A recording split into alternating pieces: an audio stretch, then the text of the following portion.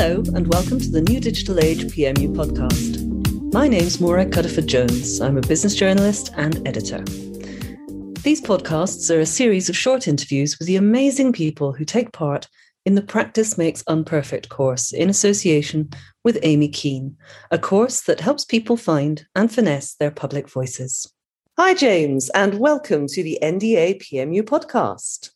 First of all, before we launch into today's topic, how about you tell me a little bit about yourself, who you are, where you work, a bit about your experience. Sure. Well, thanks so much for having me, Maura. I'm very excited to be here.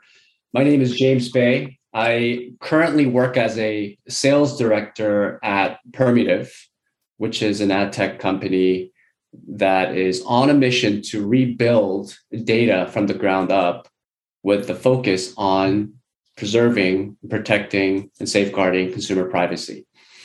I've been in this ad tech space for nearly a decade now, but I come from a very different background in medical sciences.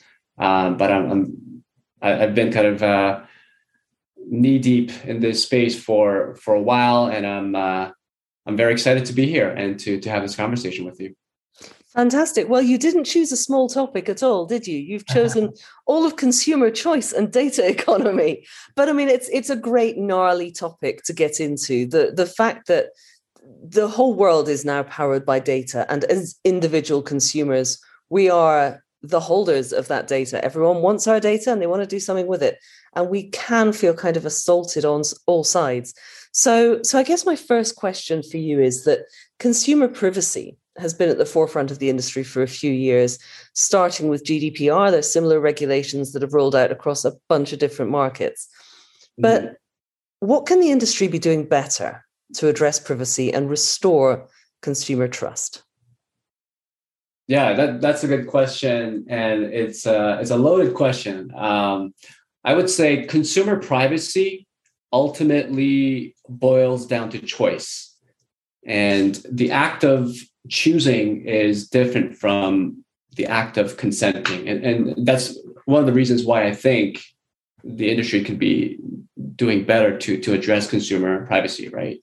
Because the industry settled on a consent framework that everyone knows it's way too complicated, right? No one reads the terms and conditions. The pop-up window that comes up when you visit a website, they're closed out as soon as possible, right? I would argue that the vast majority of consumers are not consenting when they're asked about their data, but rather they are reacting as quickly as possible so they can go on about their day, right? So I think as an industry, we need to focus on enabling consumers to make informed and deliberate choices about their data.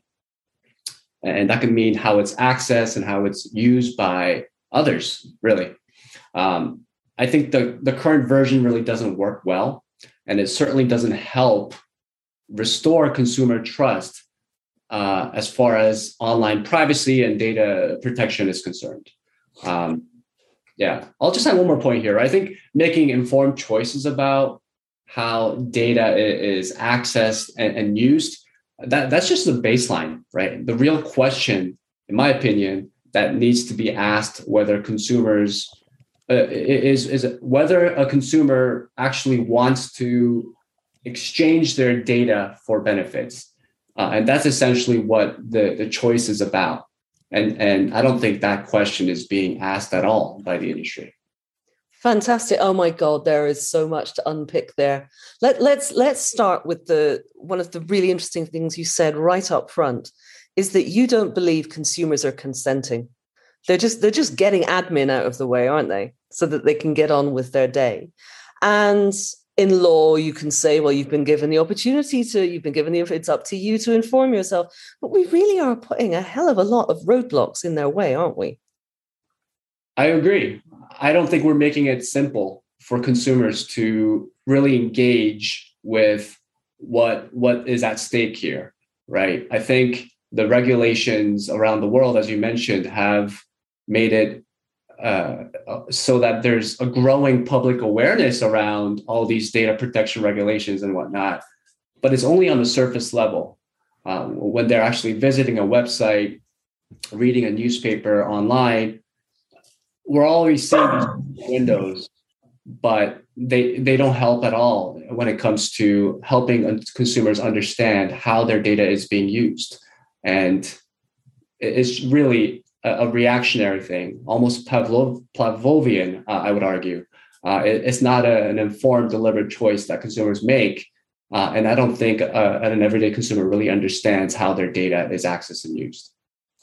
I mean, you're right. I think the understanding piece is really critical because the people who have put this together, they're the lawyers. It's filled with legalese. And, it's like everyone, how many people have downloaded an app from the App Store and read I agree to the terms and conditions?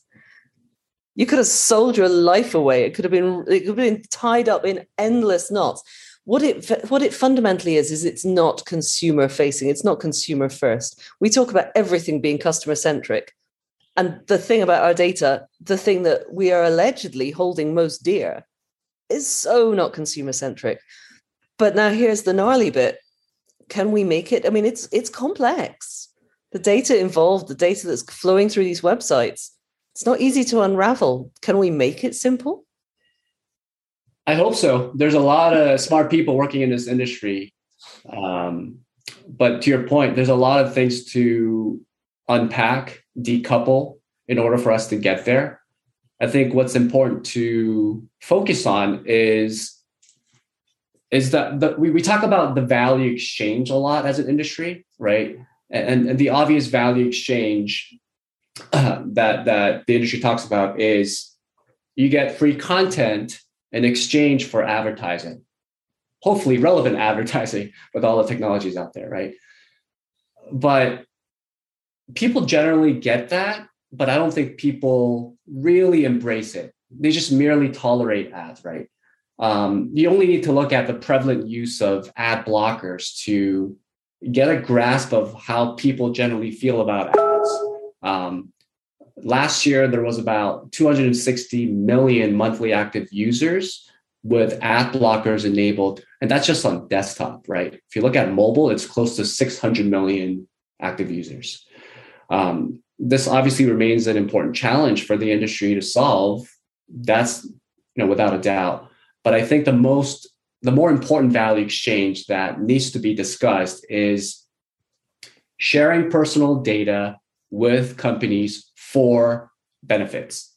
So it's not just getting free content for advertising. What kind of benefits are there for consumers in exchange for the data that they in turn share with companies? I think with that, it's interesting because there's been a rise in capitalist mindset amongst consumers. So what that means is that they view themselves as owners of their own data, and they believe that it is their choice, their right to trade their data with companies to gain specific benefits. Is the industry to necessarily set up right now to support this transaction? I don't think so. That's probably because when you think about data transactions, there's the media buyer and there's a media seller, and of course, in the industry, there's a lot of people in between that transaction, right? But consumers are not really part of that equation, and so I think one of the first things that we need to do as an industry is level the playing field for consumers and ask how can we invite consumers to be a part of this data sharing economy. And I think as a natural byproduct, I think there needs to be some intentionality as well, but as a natural byproduct, people will want to know more about their data ownership and how their data is used and how companies will be using it for their benefits, but in turn, what kind of benefits would the consumers have and get in return, right? That's the thing. I mean, it's absolutely fascinating what you've gone through there, because it's the whole conundrum of me feeling that I'm in control of my data. Well, for a start, I feel it's almost futile clicking the accept thing, because I'm fully aware that they may not get if I say no manage cookies and restrict as much information as possible on that site, I know full well whatever brand's advertising on that site's got it from another site. They've got it from Facebook somehow. They've got it from a lookalike. I am very much not in control of my data. I am just holding my data back at that specific moment in time. They may already know everything about me anyway. What's the point? And as hard as it is to say this, I think we've got to give some kudos, don't we, to the social media sites, to the walled gardens, because that's the way it works. We've given our data to one entity, and they've said, well, theoretically, we'll look after it for you and we'll give it to people who we think you would be interested in. I mean, I have to say that my ad experience is infinitely better on something like Instagram, where I get shown a wild amount of different stuff on Instagram Reels, but the ads are by and large vaguely relevant compared to them. And also that importantly, I think they're in a format that doesn't, forgive my French, piss me off. Yeah. Because I think that this whole value exchange of getting ads on a site or on a publisher's place and the prevalence of ad blockers isn't so much that you're showing me stuff that's irrelevant, it's that you're showing me it in a 12-inch pop-up. That means I can't see my article. I've got 5 minutes to read it before my train comes and the 4G goes, and I can't get rid of this shoddy ad that I don't want to see anyway. So there's a lot tied up in there, but is there scope to have kind of like this data curation going, you know what, rather than clicking and managing and checking boxes on every single site we visit, can't we package it up in a little padlock and say, here's my padlock data. If you meet all the criteria, you get to unlock that padlock. If you don't, you get unlock that padlock halfway. I mean, I am certainly not one of the brightest minds, but where do we go from here, James? I think you bring up very interesting points there. And I don't know if the industry has an answer to that, but there are technologies out there like blockchain that would enable that are inherently built to protect privacy and to promote transparency when it comes to keeping records of specific transactions and being able to share the data with others. That the industry has yet to tap into. And so I think there are a lot of opportunities to explore there. I'm not an expert, so I can't go too far into depth on that front as well. But I completely agree with what you're saying. I do think that these walled gardens are doing some things well in the sense that they're able to show ads in a way that doesn't really disrupt your experience on the platform. And that goes a long way. That also comes with a lot of the data that they already have access to. I think when it comes to the open web, it's important to also realize that as these privacy and data protection regulations are rolled out and what's commonly known as the cookie apocalypse, as the cookie crumbles and as Chrome pulls the plug come next year, a lot of the media companies, media owners will inevitably become walled garden themselves. That's because cross-domain tracking is already limited on Apple devices and Firefox, and Chrome is going to follow suit shortly. But that means that media owners, they need to figure out how to make the most of the data that they can collect, of course, in a way that empowers consumers to make choices about, yes, I want to share my data with you, but being able to package that in a way that can help them thrive in this privacy-first world. So there's a lot of work to be done, and there's a lot of work that has been done and is ongoing. But I think, I speak with a lot of media companies just in my day job, and it's interesting. There's a split between how they feel about privacy, because quite frankly, people say the right things. We care about user privacy, consumer privacy, but their business models don't necessarily reflect that. Yeah. because they can't hold on to, they can't help but hold on to business practices and models because it impacts their bottom line, right? And so I think it's really about taking a step back,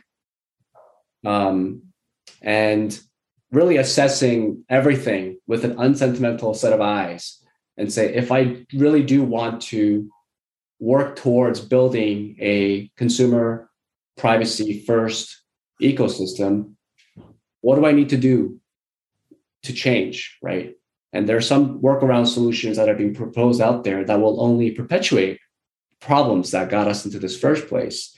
So what are some solutions that we can do as a company, that we can deploy as a company to really walk the walk, not just talk the talk, right? Yeah. Oh my goodness. It's so complex. My brain is melting already. There's also, there's the question of creating identities, isn't it? And having, packaging us up as consumers and going, so we can be sort of spread across the net, and having premium versions where there's a logged in experience that you can then see you can see more targeted ads, but you see fewer. So no need for an ad block. And if you just want to visit a site once, you've just got to deal with 8,000 pop-ups, and that's your slush inventory going forwards, and so many different permutations. I mean, just one thing before we wrap up, we were talking right up at the start, restoring consumer trust. And I think a big part of that, when we talk about the regulation, is the fact that I don't mind so much companies having my data, as long as you don't mind, you don't make me fill in a massive long form and then don't do anything with it. Or if you scrape my data and then don't bombard me proactively with stuff. But the worst possible thing you can do with my data is gather it surreptitiously and then lose it, or do something badly. So do you think, we've seen GDPR bite. It's shown its fangs a couple of times. 700 and something was, which was, who was that? Amazon. Amazon got the biggest fine, didn't it, for misusing data? So having seen them bare their fangs and fine Amazon 700 something dollars, was it, or euros? Who knows? We can look it up. It's okay. It was a lot. Put it that way. Dollars, euros, whatever it was, that's still a lot. Do you think the consumer needs to see those regulators and the companies need to take those regulatory fines really seriously over a bit more time for them to start acting spontaneously, perhaps in a privacy first way, and for consumers to appreciate the value exchange a bit more because they know they're more protected by a big brother somewhere in the background? Yeah. I don't think it hurts to see regulators clamp down on specific companies for violating laws. But in order for consumers to gain trust, to restore that consumer trust, I think it really needs to come down to the consumer level, because those fines are a bit removed from them, right? If you talk about fining a media conglomerate $1 billion when their operating budget is tens of billions or hundreds of billions, is that really going to make an impact on them? Not sure. Yeah, I mean, nobody wants to be fined, but for consumers to really impact the consumer mindset, I think the onus is on everyone, but initially on media owners to really inform and educate them about data ownership and data practices in a way that doesn't require someone to go through an industry glossary to figure out what they're trying to say. So it's a matter of simplifying the message. But again, I come back to the value exchange of what benefits does an act of sharing their data offer to consumers. There's a ton of benefits, I think, that business can really start to explore. Right? It could be direct financial payment incentives, for example, or for news publishers, can they offer discounts on subscriptions or even free products or services altogether? If there are tangible benefits for consumers and that process is transparent, it's clear, and there's no gray zone, then it will inevitably lead to consumers increasing their awareness about how their data is used, but most importantly, take a few steps towards restoring that trust with consumers, because again, the companies will be treating consumers as equals in these transactions, and everyone will be able to participate in this global data sharing economy. Fantastic, James. That's a fantastic summary to end our discussion on, I think. I mean, I still kind of feel like we may be a long way off getting to where we want to get to. And when I started this discussion, I was like, oh God, this is just like throwing a drop in the ocean somewhere. But I do feel like there are roadmaps, and that there is a process that is going to be worked through. So I just want to thank you ever so much for sharing those great insights with us. It has been a really interesting conversation. Thank you so much for joining us. Right back at you. Thanks so much for having me. This was a lot of fun. And yeah, thanks again for the opportunity.